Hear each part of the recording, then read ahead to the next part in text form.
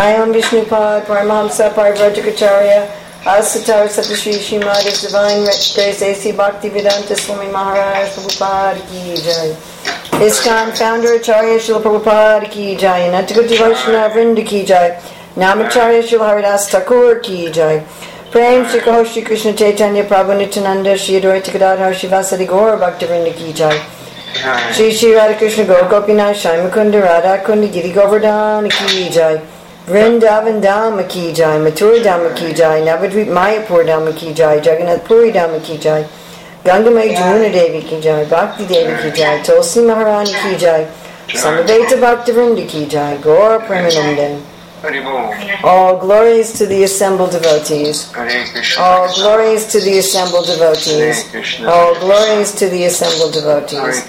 All glories to Sri Guru and Gauranga. All glories to Srila Prabhupada. Namo Om Vishnupadaya Krishna Prasthaya Bhutale Srimati Bhaktivedanta Swami Niti Namane. Namaste Saraswati Deve Gauravani Pacharni Nivasesa Sunivadi Bhaskacharya Satarni. Vandeham Shri Guru Shri Yuta Padakamalam Shri Gurun Vaishnavamscha. Shri Rupam Sagrajatam Sagana Raganatam Vitam Sam Sajivam Sadvaitam Sadvadutam Parijana Sahita Krishna Chaitanya Devam Shri Radha Krishna Padam Sagana Lalita Shri Vishakam Vitamscha Panchakalpa Chudascha Kripasinabhya Tapatitanam Pavanebhyo Vaishnava Bhivanam. Om Namo Bhagavate Vasudevaya.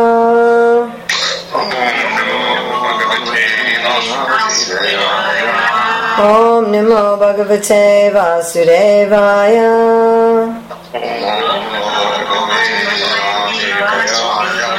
Om Namo Bhagavate Vasudevaya.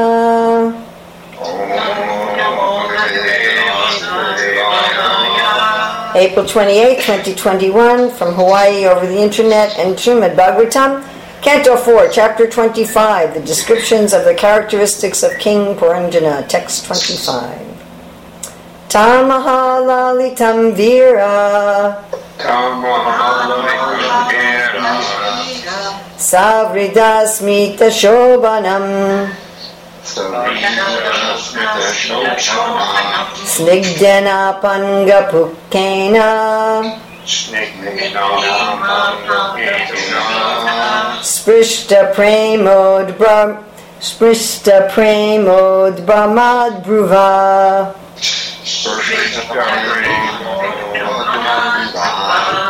Tam unto her. Aha addressed. Lalitam very gently. Viraha the hero. Savrida with shyness. Smita smiling. Shobhanam very beautiful. Snigdhena by sex desire. Apanga pukkena by the arrow of glancing. Sprishtha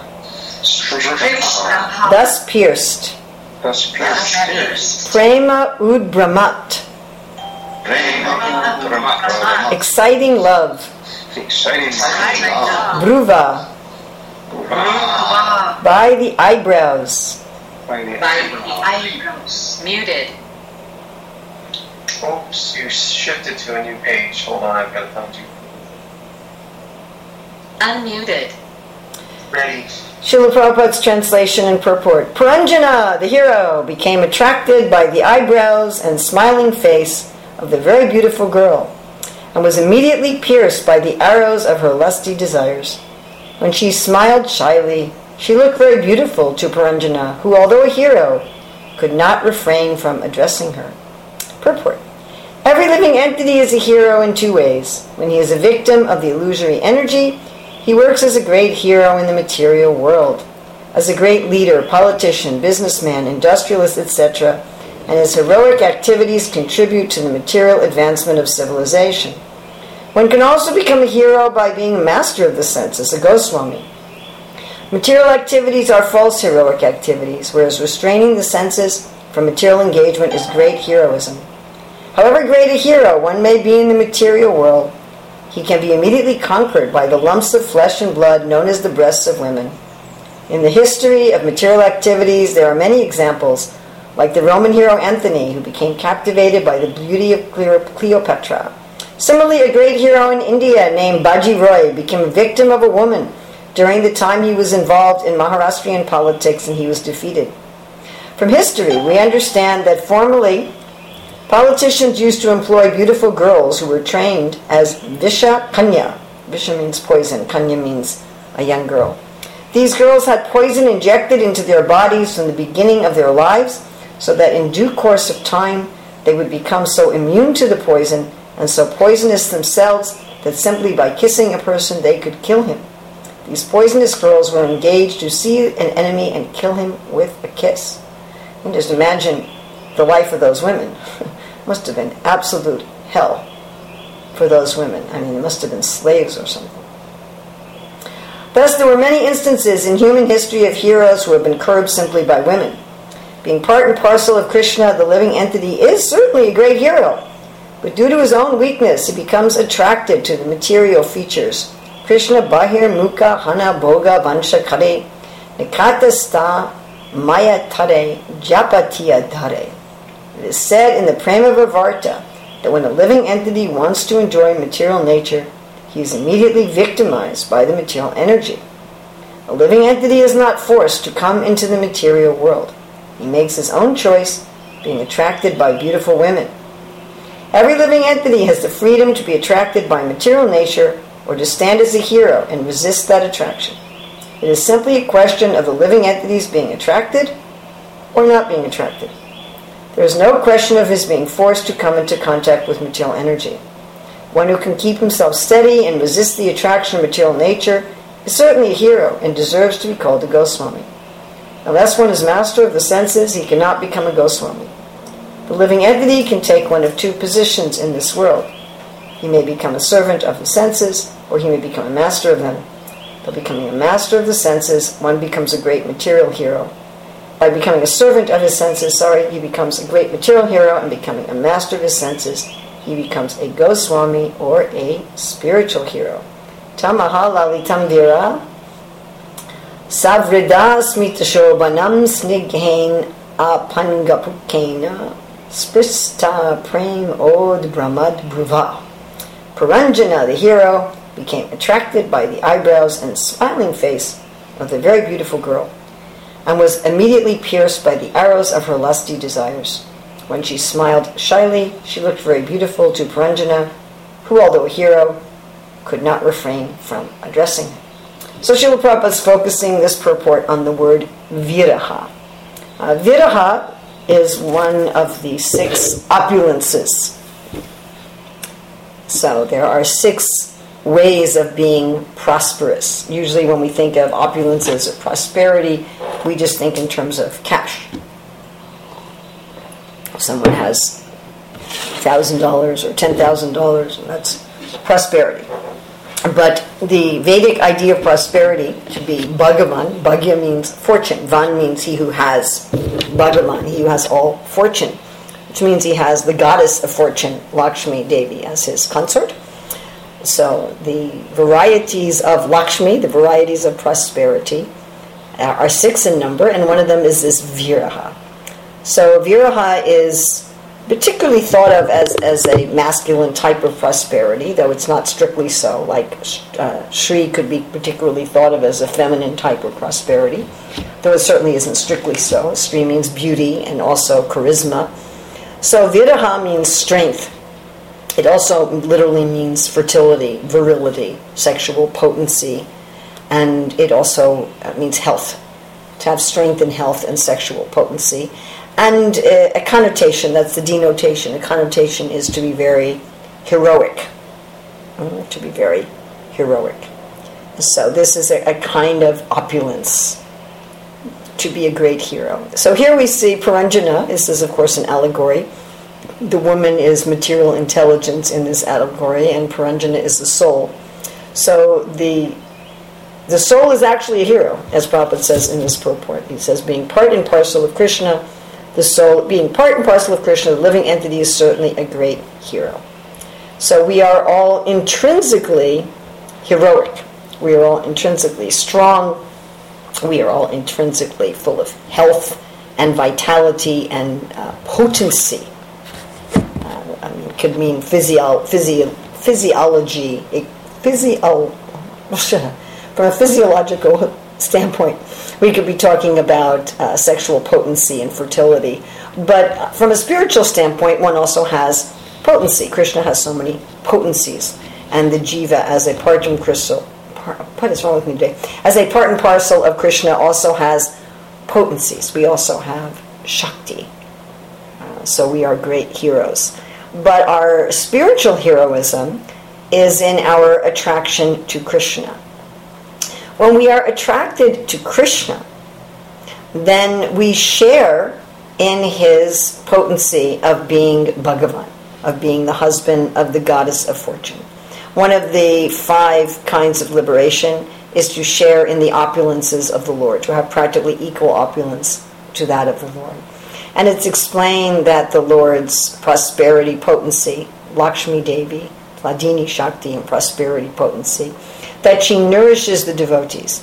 So when we are happy to let Krishna be the Purusha, and we are happy to be Prakriti, when we are attracted to Krishna in our natural role of Prakriti, when we don't want to try to enjoy heroism separately from Krishna, when we're happy to let Krishna be the hero and we are a hero in service to him, then Lakshmi Devi benedicts us.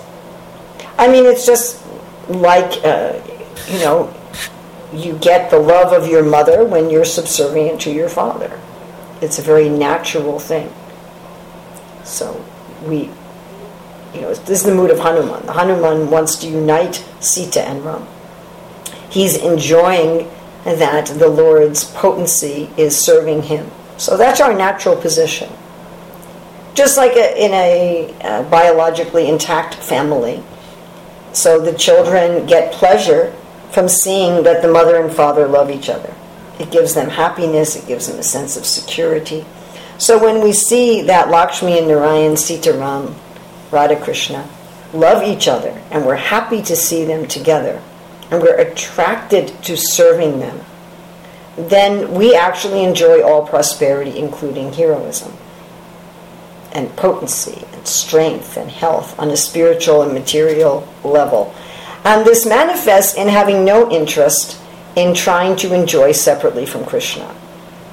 So this kind of heroism makes it appear, Prabhupada's using the word here, resist. But it's not a resisting in terms of fighting, or it's certainly not an aversion. It's simply a lack of interest. There is a kind of ghastly rasa that includes feeling abhorrence at enjoying material energy, just like any normal child would feel abhorrence at marrying their mother or trying to enjoy their mother. It's abhorrent. It's ghastly. It's disgusting. There's no attraction in it at all. And again, it's not a question of resisting it. It's just unnatural. That I'm going to take my mother away from my father, and I'm going. Freud had this idea that that's everyone's intrinsic fantasy, but Prabhupada said that this was nonsense. He said maybe Freud had this fantasy, but it's not our actual fantasy. But for the conditioned soul, that does become the fantasy. The fantasy becomes, let me take Lakshmi away from Narayan. Let me take Sita away from Ram. Let me take Radha away from Krishna, and I'll become the Purusha. I'll become the enjoyer. And of course, when we do that, then Lakshmi Devi becomes Durga for us. And of course, we don't really enjoy Durga. She's the property of Lord Shiva. But Lord Shiva, being the Lord of the Ahankara, we manifest this idea that I am the Lord, and I can control Durga, and I can enjoy Durga. I can enjoy the material energy. And Prabhupada says, particularly this is attraction to beautiful women, either to have one or to be one. So either I'm going to be a beautiful woman, or I will own one or two or three or however many a person may, whatever. So this is the opposite. And in this way, we may look like a hero, but actually we become a victim. Because we cannot control Durga. It's not possible. We can't enjoy Durga. She's not ours to enjoy. She's Vaishnavi. She's Krishna's energy. I mean, she's just not ours to enjoy. And when we try to enjoy Durga, we may appear to be a very big hero in the estimation of the world. But it's not actually the case. I mean, Prabhupada here is describing a material hero in terms of Rajagun, a great leader, politician, businessman, industrialist, heroic activities contributing to the material advancement of civilization. So this is a very Rajagun concept. And, we glorify such people who take good care of their family, who serve their country, who, give a lot in charity, who create big cultural and educational institutions and so forth. But these people are simply servants of their ego, and they're servants of their senses. I mean, if we're honest, we'd say that we are the slave of our mind and our senses. Our mind says, be angry right now, and we're angry. And our mind says, be lusty right now, and we're lusty. And our mind says, be tired right now, and we're tired.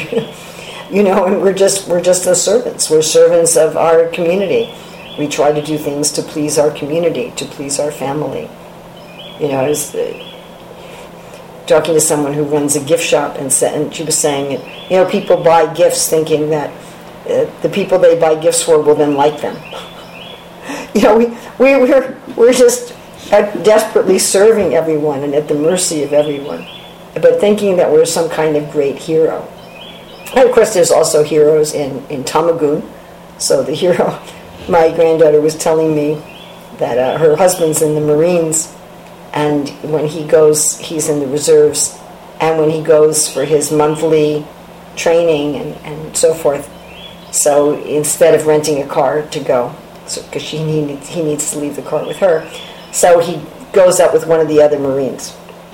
So he's tried to go with different people to find somebody that was decent to ride with. Anyway, she said one of the people who went was so critical of them that my granddaughter's 22 and he's 25 or 26.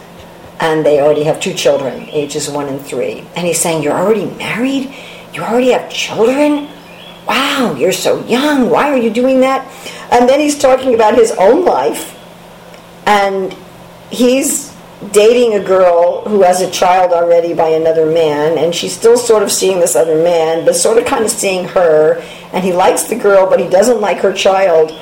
And I said to my granddaughter, I said, yeah, he's criticizing your life, but actually he's living a life in the mode of ignorance. So in Tamagun, people are a hero when they don't take any responsibility. Oh yeah, I have a girlfriend, but I'm not going to get married, and I don't like her child, and she has another boyfriend, and so that's your Tamagun hero. And then, of course, you have your Sattvagun hero. So your Sattvagun hero actually is able to withdraw the senses. Your Sattvagun hero is not so enamored by the lusty activities of this world. The Sattvagun hero is detached from the acceptance and rejection on the basis of the sense objects, and is more enjoying the activities of the mind and the intelligence within. But even the Sattvagun hero has a concept that I have mastered Maya. I have mastered Maya by my detachment. Right? That's an interesting aspect of the Sattvagun hero. And we see the attachment to detachment is also a disqualification for bhakti. Right? Rupa Goswami says one should not be too attached or too detached. That the qualification for bhakti in Bhakti Rasamrita Sindhu is that one should not be too attached or too detached. In other words, one should not be interested in either bhukti or mukti. One should not be attached to one's detachment. That's simply another one of the 6 opulences of vairagya. So anyway, whatever mode one is in, as I said, Prabhupada is particularly writing here about Rajagun. But whether one is in Tamagun, Rajagun, or Sattvagun, one may think that one is a big hero. One may think one is a big hero by refusing to take responsibility. One may think one is a big hero by taking a lot of responsibility as successfully in this world. And one may think that one is a great hero by one's detachment and one equanimity. But in all cases, one is a servant of the mind and the senses, and one is a servant ultimately of the false ego that's propelling us to do everything. And Prabhupada's giving examples of people who appeared to be great heroes who were captured by some kind of improper sexual situation. And such is very common. It's been very common in our Vaishnava Sanghas as well. I mean, it's very, very, very common that a person may present themselves or believe themselves to be some great person in this world, but when push comes to shove, they're under the control of their senses or they're under the control of their mind.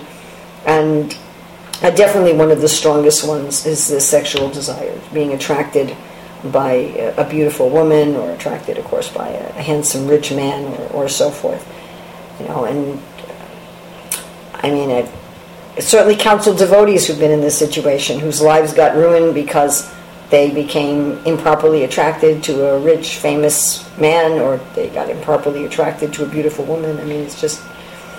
And this is the proof. And for some of us, it may be other things. Maybe some of us are attracted to eating sugar or playing video games or something, you know. But there's something in Maya that captures us, that just, like... you know. Or for some people, it's anger, like Vishwamrita Muni.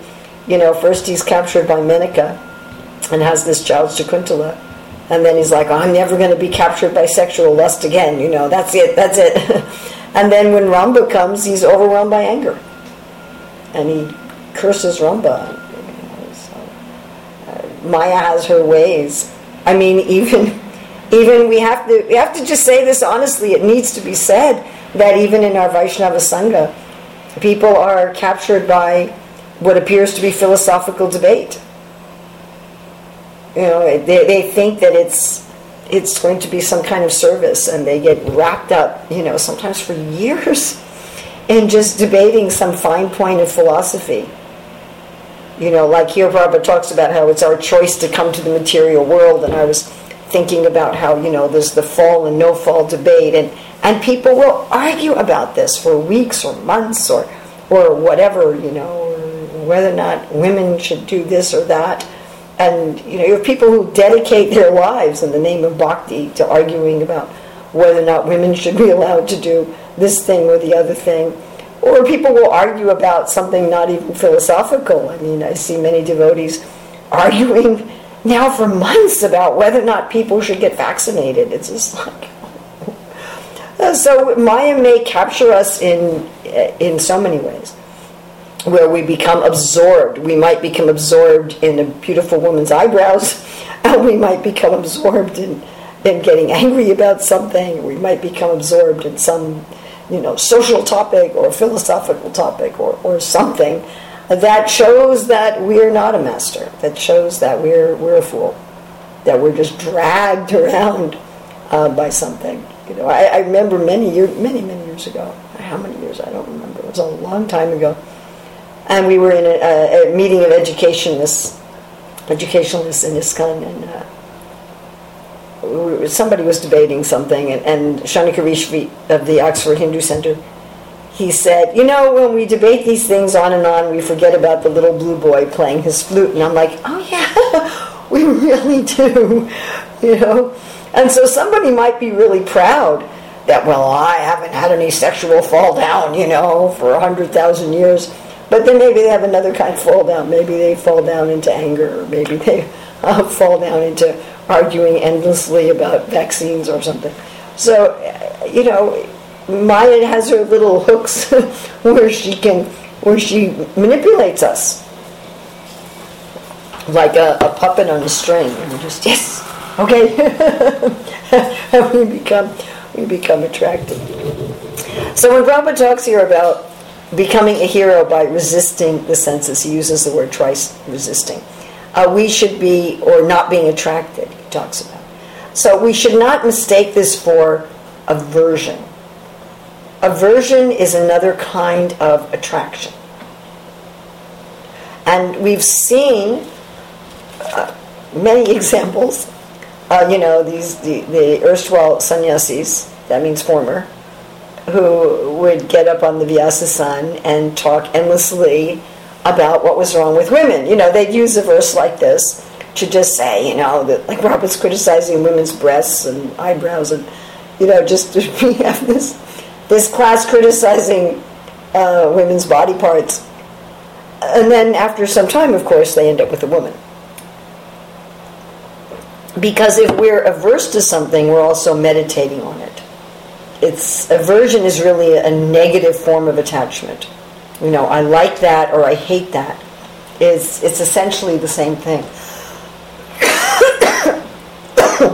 And therefore the Ishopanishad says we should never hate anyone nor any being. What the devotees hate, in a sense, is the concept of trying to enjoy Krishna's energy separately from Krishna. That they find repulsive. They find, it's like stealing from my friend. You said, would you like to steal from your friend? That's repulsive. Why would I want to do that? It's the antithesis of my whole relationship with my friend. So it's not that the devotees find the sense objects repulsive. It's not that they find, female bodies or male bodies or chocolate cake or whatever repulsive. It's the concept of taking something from Krishna as my most dear friend and trying to enjoy that separately from him, stealing it from him and trying to take his position. They have no interest in that. They're repulsed by it. And it's, while we have a material body, the thoughts may enter the mind. I was thinking about how Prabhupada talks about Yamunacharya, who had been a great king. And so he'd had, of course, a lot of sexual enjoyment as a king. But once he surrendered to the Lord, and so whenever I think about sex, I become disgusted. So that told me several things. It tells me that he would sometimes think about sex. So to have some thought of material sense enjoyment enter the mind is to be expected. But the whole thing was disgusting to him. And again, it's not that the biological sexual act is disgusting. That's part of Krishna's energy for the preservation of the species. It's no more disgusting than anything else, than a rotting leaf or whatever.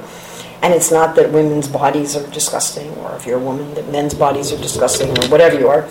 It's not that. It's that the concept of trying to enjoy separately from Krishna is disgusting. That's a ghastly rasa. And the big difference between the ghastly rasa and aversion is that the ghastly rasa is ecstatic.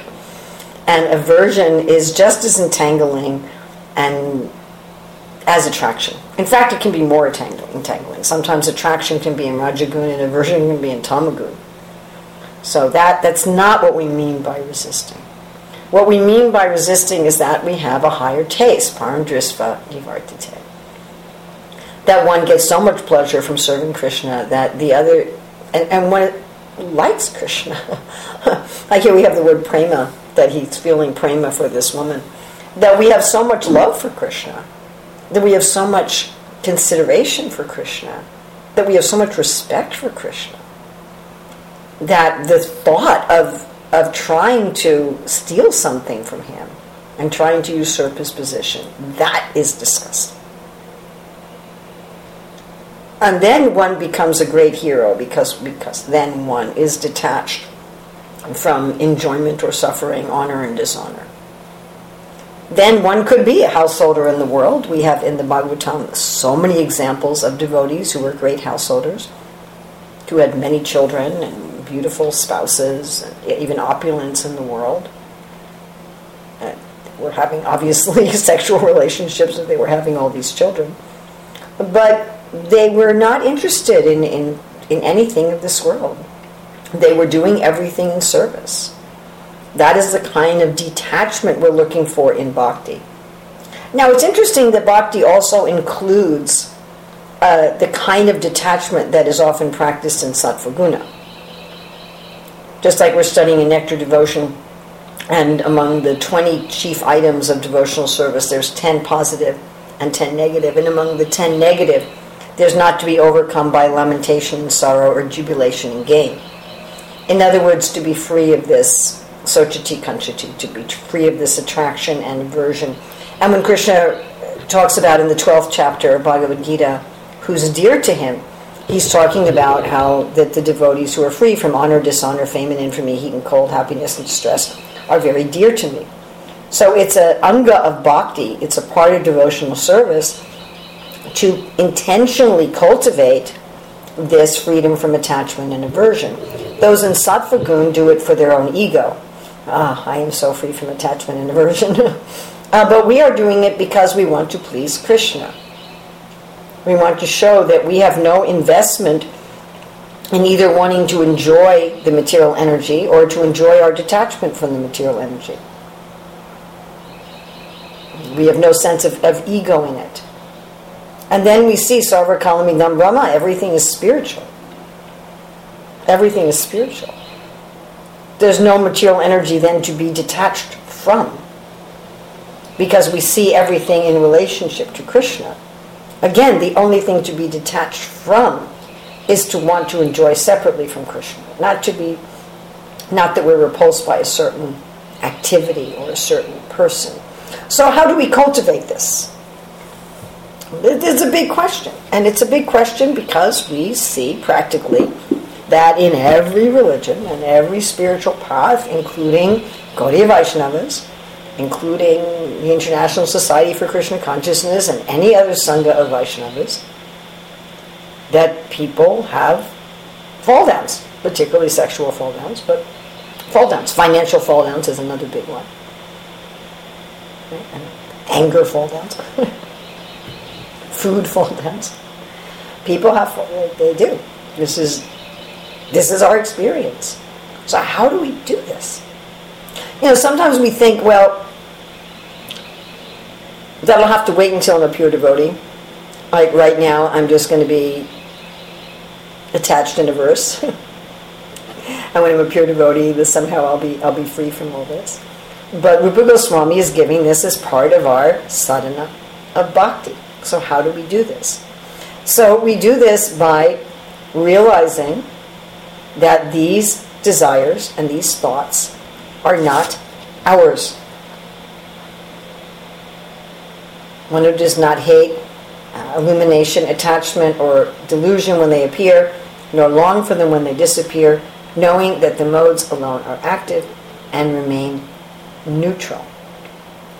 As long as we have a material body, there will be sensations in this material body that we call lust, sexual lust, that we call anger, that we call sadness, that we call envy. There will be biochemical reactions in our material body, as Prabhupada very nicely explains in his purport to Bhagavad Gita 14:22-25. As long as we have a material body, tamas, rajas, and sattva will affect our body, which means our body will put out certain biochemical reactions that our mind will interpret as this is anger, this is lust, this is greed, this is envy, this is this, etc. And we observe. Oh, look at that. Interesting. That's an envious thought. That's a lusty thought. That's an angry thought. That's an angry feeling. But we don't identify with it. We let it pass through us. It's explained Jed Bharat, he was feeling this angry feelings after Maharaj Rahugana insulted him. But he ignored it. He ignored it. It wasn't him. Or beat the mind with shoes. Hey, that's not my thought. There's a number of techniques like that for dealing with the thoughts, where you could picture yourself, throwing these thoughts against the wall and smashing them. That's not my thought. That had nothing to do with me. But with humor, with detachment, not with hatred. And then we're doing that not so we can become liberated. That does liberate us, by the way. But not so we can become liberated, or not so we can be proud of our detachment, but to please Krishna. As part of our pleasing Krishna. And we turn our thoughts to Krishna. I mean, look at this verse. Eyebrows and smiling face. Well, Krishna has attractive eyebrows and smiling face. How many descriptions are there in the Shastra of Krishna's attractive eyebrows and Krishna's attractive face, pierced by the arrows of her lusty desires?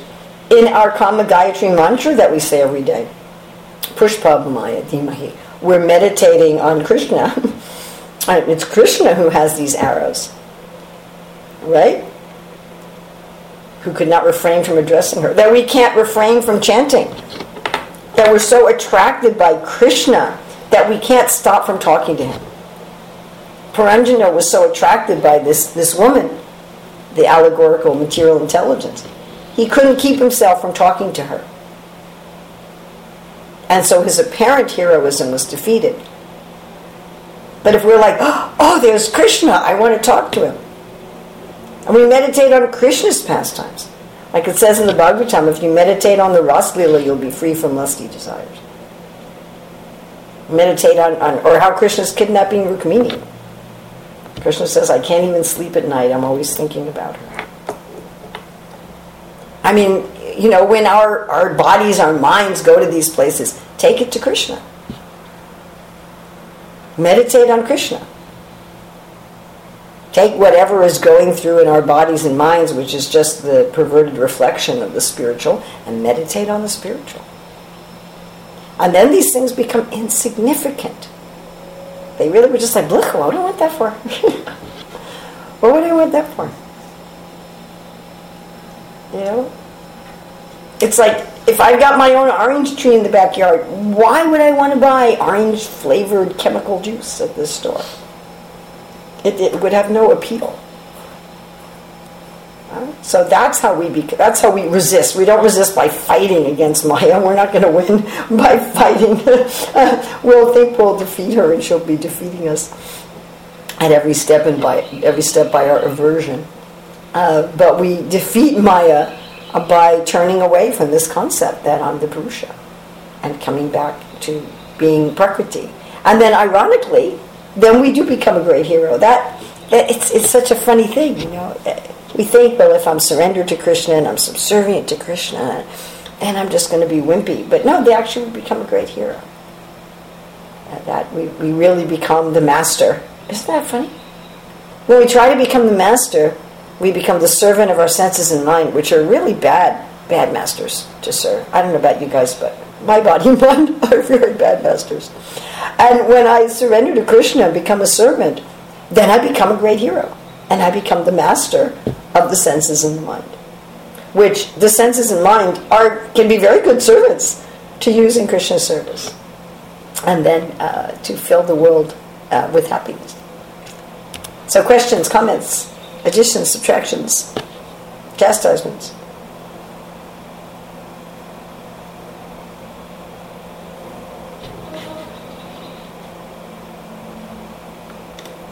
Anybody there? Muted. Unmuted. I have a question. Yes. What does it mean, one who does not hate illumination when it's present, nor long for it when it disappears? Don't we want to always remember Krishna? That illumination is sattva gun. Not related to remembering Krishna. Krishna's talking about sattva gun. Mm-hmm. Now we should not be attached even to sattva gun.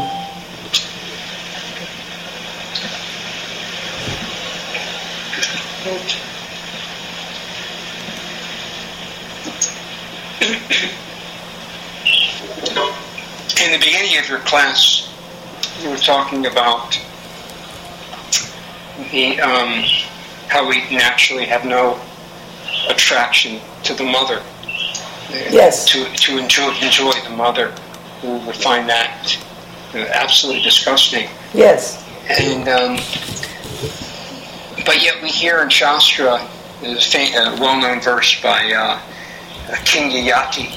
he's speaking to David Devyani, and he says, Matra svasara duhitrava nadavidasino bhave balavan indriyam gramo vivansama vikarshiti. He's saying matra svasara, one's mother, one's sister, one's daughter, one should never even sit too close to them on asana, or sit together, be alone with the mother. It sounds, we discussed this actually the other day, it sounds to me to be quite extreme. And that verse was probably spoken not in Kali, it's Kali Yuga. I mean, I couldn't imagine, such a thought. But this was probably spoken in, I don't know if it was Satya Yuga or Treta Yuga when King Yayati spoke. But why did we hear that in Shastra? It sounds extreme. Well, I understand that such extreme things are given so that to make people especially careful. Mm-hmm. I mean, on a practical level, people are going to be alone with their mother, sister, or daughter. It's just, he's talking about don't sit closely on the same seat. But on a practical level, I mean, there's no way you're going to have any kind of a reasonable family without such a thing. Correct. I can't imagine any family functioning where the opposite gender members of the family can never be alone together.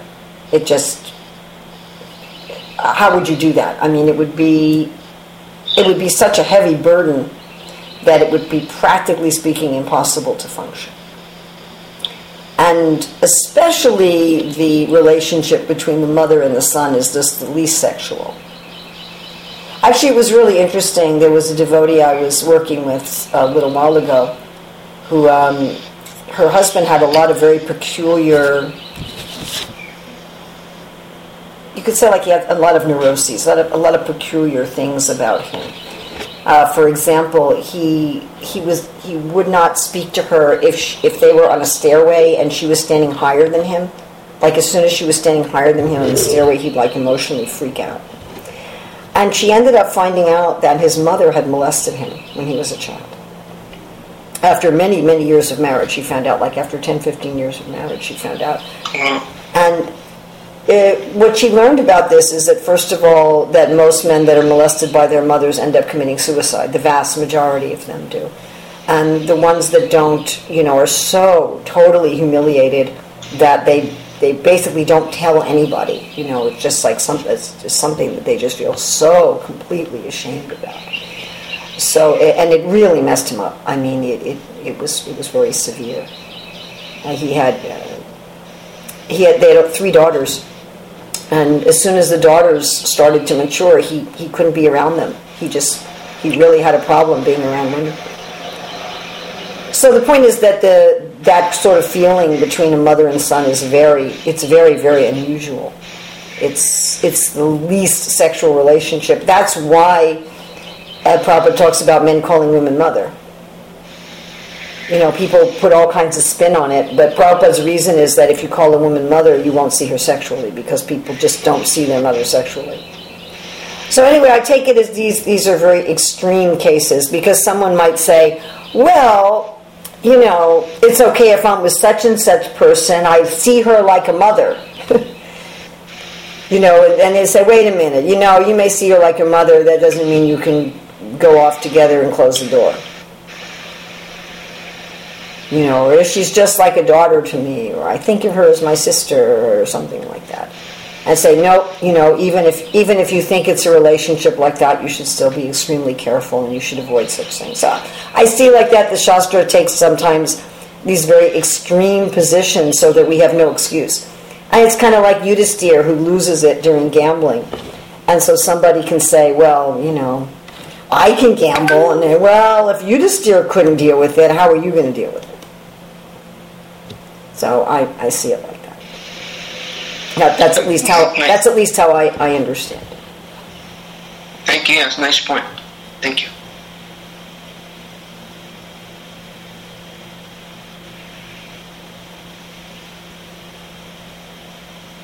Anybody else?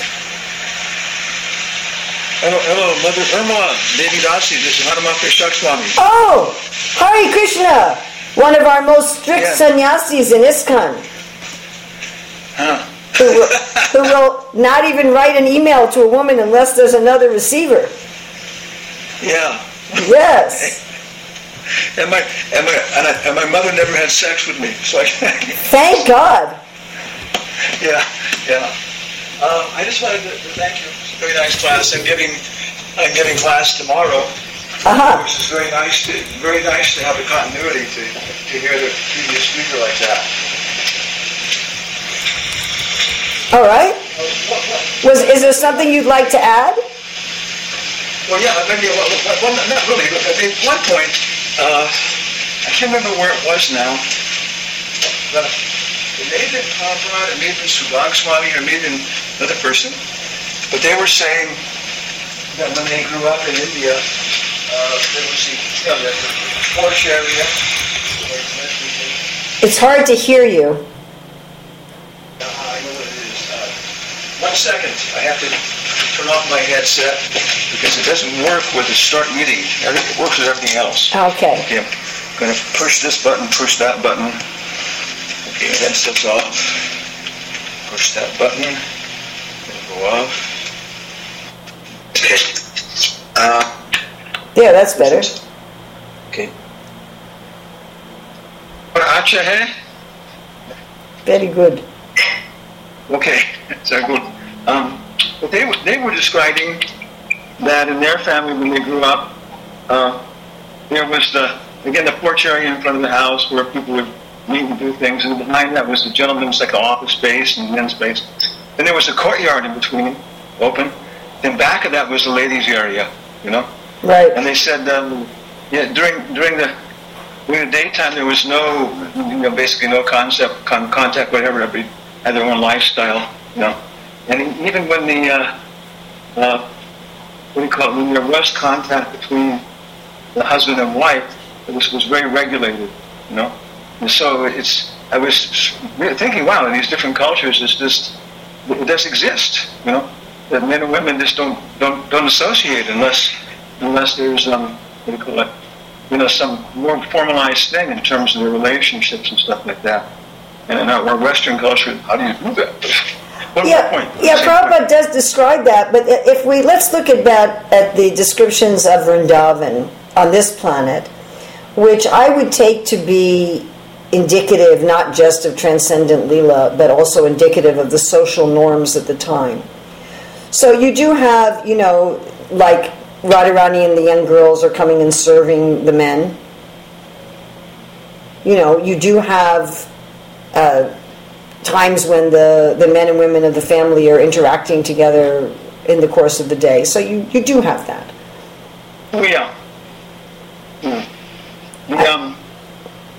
Was Subhag Maharaj. He was saying that in businesses when he was growing up, the ladies would be working in businesses, and they would all be in one big room working, and then the men would be in another room, working. And when something had to pass some document for area or something, the designated man would go and knock on the woman's door, and the designated woman would come and take it. So they had their systems of control. Well, you definitely had a stricter idea of separation, and you had a number of things that prevented problems. You had a stricter idea of separation. You had almost like a women's society and a men's society. Then you also had pretty much everybody getting married, and pretty much everybody getting married at a very young age. And yes. that was something else. I mean, I just today had one ISKCON leader ask me what to do about some young men and women who are hanging out on the temple property, and I said, well, either one of them has to go to another place, or they need to start thinking seriously about marriage. What are you going to do? And saying, well, they say they can keep it under control, and we're like, I don't think so. I don't think so. This is some kind of a dream that people are having. Yeah. So definitely one of the reasons we have rampant illicit sex in modern society is that men and women are very casually associating in all spheres of life. But I was in a temple in Boston in 19 75 and 76, where the Temple president imposed a very heavy standard of male-female separation. And it was so heavy, like he said, there's one class where Prabhupada had said that a woman is beautiful if she never speaks to any man except for her husband. So the Temple president took that literally, and the married women were forbidden to speak to any man. Of course, the unmarried women were allowed to speak to the men. And if you had to say something to a man, you ended up having to write a note, which I would suggest is more intimate if I'm writing a note and passing it to a man than if I'm speaking to a man. And it was also so extreme that if the woman was walking and a man came by, we had to cover our face with our sari and stick our face in the wall.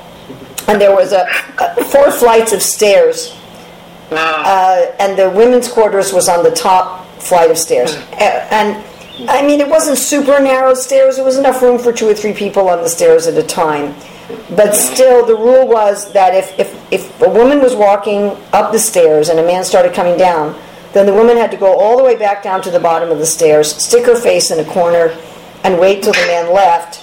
And, if the woman was going down the stairs, whatever. If you were going up or down the stairs and a man was coming from the opposite direction, you had to go all the way back to the top or all the way back to the bottom, cover your face, stick your nose in a corner, and wait till the man left. And one time, I literally waited for 20 minutes for a brahmachari to get off the stairs. He was sitting on the bottom step, and so I had to wait for him to get off the step before I could go upstairs.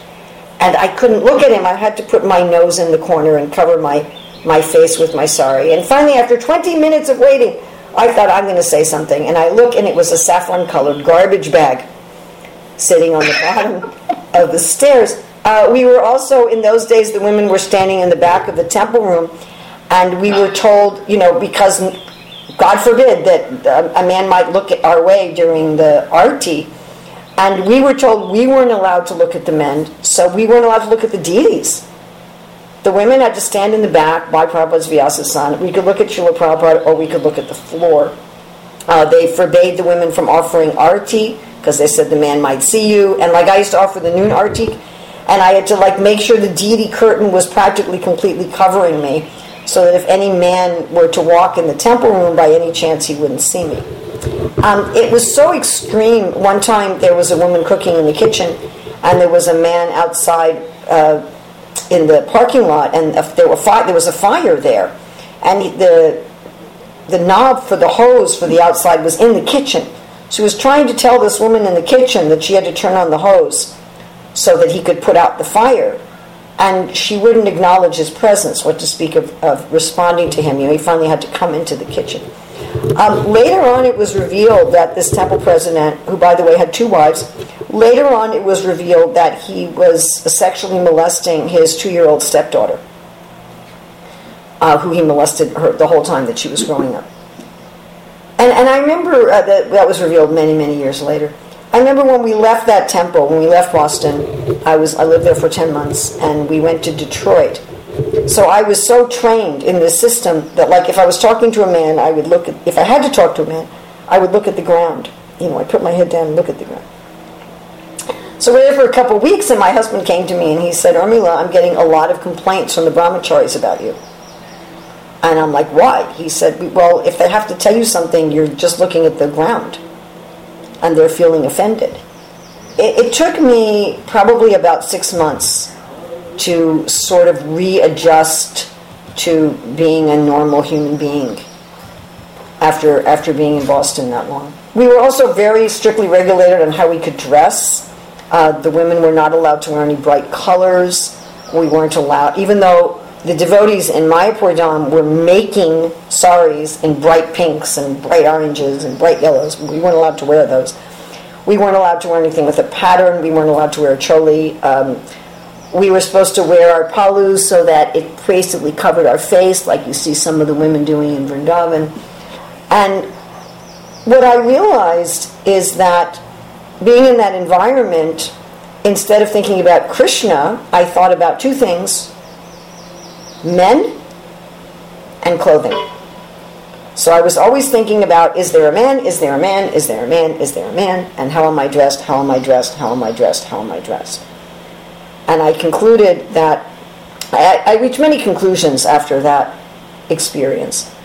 One is that you can't take a piece from another culture and implant it into a different culture without also having the whole infrastructure.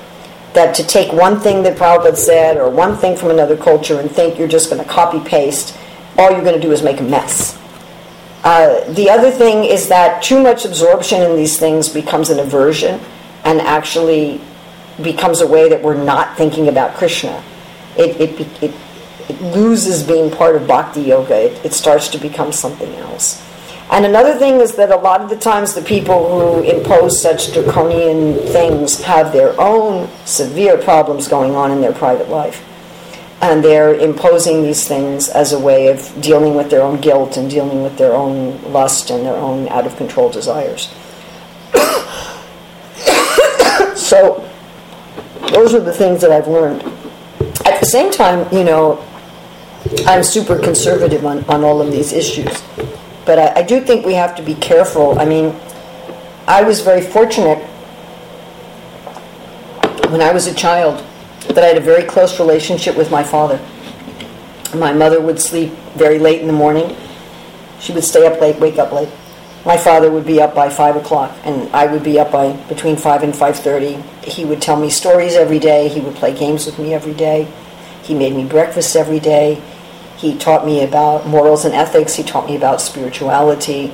And when Prabhupada gave me Gayatri Mantra and my father gave Prabhupada a check for life membership, Prabhupada said, "Good father, good daughter."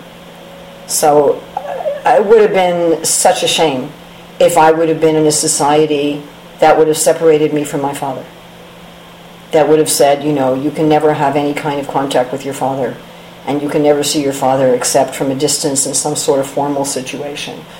I really, really owe such a debt to my father, and I miss him so much on every level, on a material and on a spiritual level. When I decided to join ISKCON, he said, "I'm so glad you're looking for God." And I can't imagine that in a healthy society that there was no relationship between mothers and sons, or between fathers and daughters, or between brothers and sisters. You have with Kunti and Vasudev when they meet on the battlefield of Kurukshetra, and Vasudev says to his sister Kunti, "I'm so sorry, that I haven't properly taken care of you. I was forced by circumstances not to take care of you." So I would say that definitely our modern society is really messed up when it comes to this stuff. It is a catastrophe. It's really just awful. And we should definitely have a society where there's more separation between men and women, and we should definitely have a society where early marriage is the norm. How we're ever going to get to those things, I don't have a clue. I really don't have a clue. But I do feel we have to be careful that we don't impose on ISKCON the kind of situation that I lived through in Boston. I really wouldn't wish that on anyone. I mean, it was a good learning experience. I learned some things from it. But one of the things I learned from it is that's what you don't do. So sorry to go on and on about it, but I felt maybe that might help. I agree with the perspective, especially trying to impose something artificial. My only comment was that as far as I can understand, there are Brahminical communities where people are quite tranquil in these relations, and they do exist. Yeah. But implementing. What I've noticed is that Buena Vista Films, Walt Disney, everybody, from 5 years old, they're already starting to stimulate this conjugal relationship and boys and girls looking at each other. Oh my God, it's just so much needs to be done. Yes, definitely. I mean, the situation in the world is abominable. Anyway, I'm sure that in these very Brahminical and very sattvic communities, there's still a lot of love and respect if they're done properly. There's not hatred, there's love and respect. And in order for human beings to develop psychologically this relationship, I mean, how is a man going to call women mother if he doesn't have any idea what mother means? it becomes some sound that comes out of your mouth. So unless he's actually had a loving relationship with his mother, how will he see all women as mothers? So I just see, like that Prabhupada says, we should chant like a child calling for a mother. Yeah. So there must have been very loving, respectful family relationships along with this care. And how to do that exactly, I don't know. One thing, it probably changed now, but I think at least 15 years ago, maybe 20 years ago, all the Indian boys I talked to all remember, they all were nursing from their mothers on their laps long enough so that they could remember that. It was a part of the whole consciousness of women. It was sitting on their mother's lap and nursing with her. And so it was such a different culture. Well, that also, the child will naturally see a woman's body more like that. And see, modern women object to being called baby-making machines. And I'm like, I don't know what biological reality you're living in, but a female body is a baby-making and baby-feeding machine. That's exactly what it is. I mean, we're a lot more than our bodies, and we're more than our reproductive functions, but that's what it is. And if a woman can see her own body in terms of motherhood, she's a lot less likely to use her own body to try to just attract men for illicit life. And if a man can see a woman's body like that, then he's much more likely, if he does get involved with women, to get involved with marriage and producing children. And but Paranjana have to God on it, right? Paranjana is bewildered. He's bewildered by this material intelligence and thinking that he's going to be a great hero by conquering the world. I mean, it is interesting that Prabhupada talks about here in terms of Rajagun, because Rajagun is still dharmic. So, he has this idea that I'm going to be a dharmic conqueror of the world. But it doesn't work. Isn't it? We're not the conquerors, whether you're a man, whether you're a woman, whatever you are. We're not the conquerors of the world. We can't. We try to enjoy it. We just become bewildered. And we just are made fools of, isn't it? Isn't it, Marge? We're just... Oh, yeah, definitely. Well, one last thing that kept hitting me again and again. I remember when I was a new brahmachari in the temple in San Francisco, reading Prabhupada's books, the one phrase that hit me, which has always been there, Prabhupada says there's an unlimited number of material pleasures and nobody can have all of them. And because I realized at that point I was trying to, oh my God, this pleasure, that pleasure, like you're saying. And you say Maya has an unlimited number of varieties of sugar, hate, whatever you want. Yeah. And so that's always been very, very nice for me. There are an unlimited number of material pleasures and nobody can have all of them. Oh. Yes, and also that's what I was saying also, that somebody may be very proud, I'm not interested in beautiful women or handsome men, but then they'll be interested in something else. They have their other nemesis, they have their other Achilles heel, and they have their other, and it can even be, I'm such a renunciate. I'm so detached. It just becomes ridiculous. Even our acharyas say Sudama Brahmana had this attachment to detachment. So you're showing us your Lord? Wow. So when we're attached to Nrsingadev, we have the pigs. What are the pigs doing, Maharaj? It's from Journey to the West, the Chinese classic, Monkey and Piggy. They say that there's many suggestions that monkey is Hanuman. Oh. But the pig is the body, and he shows that through the story. And then the monkey is the mind, and so they're teaching us. So somebody gave me a monkey and a piggy. Oh, I see. So thank you very much. I'm very enthusiastic for tomorrow's class now.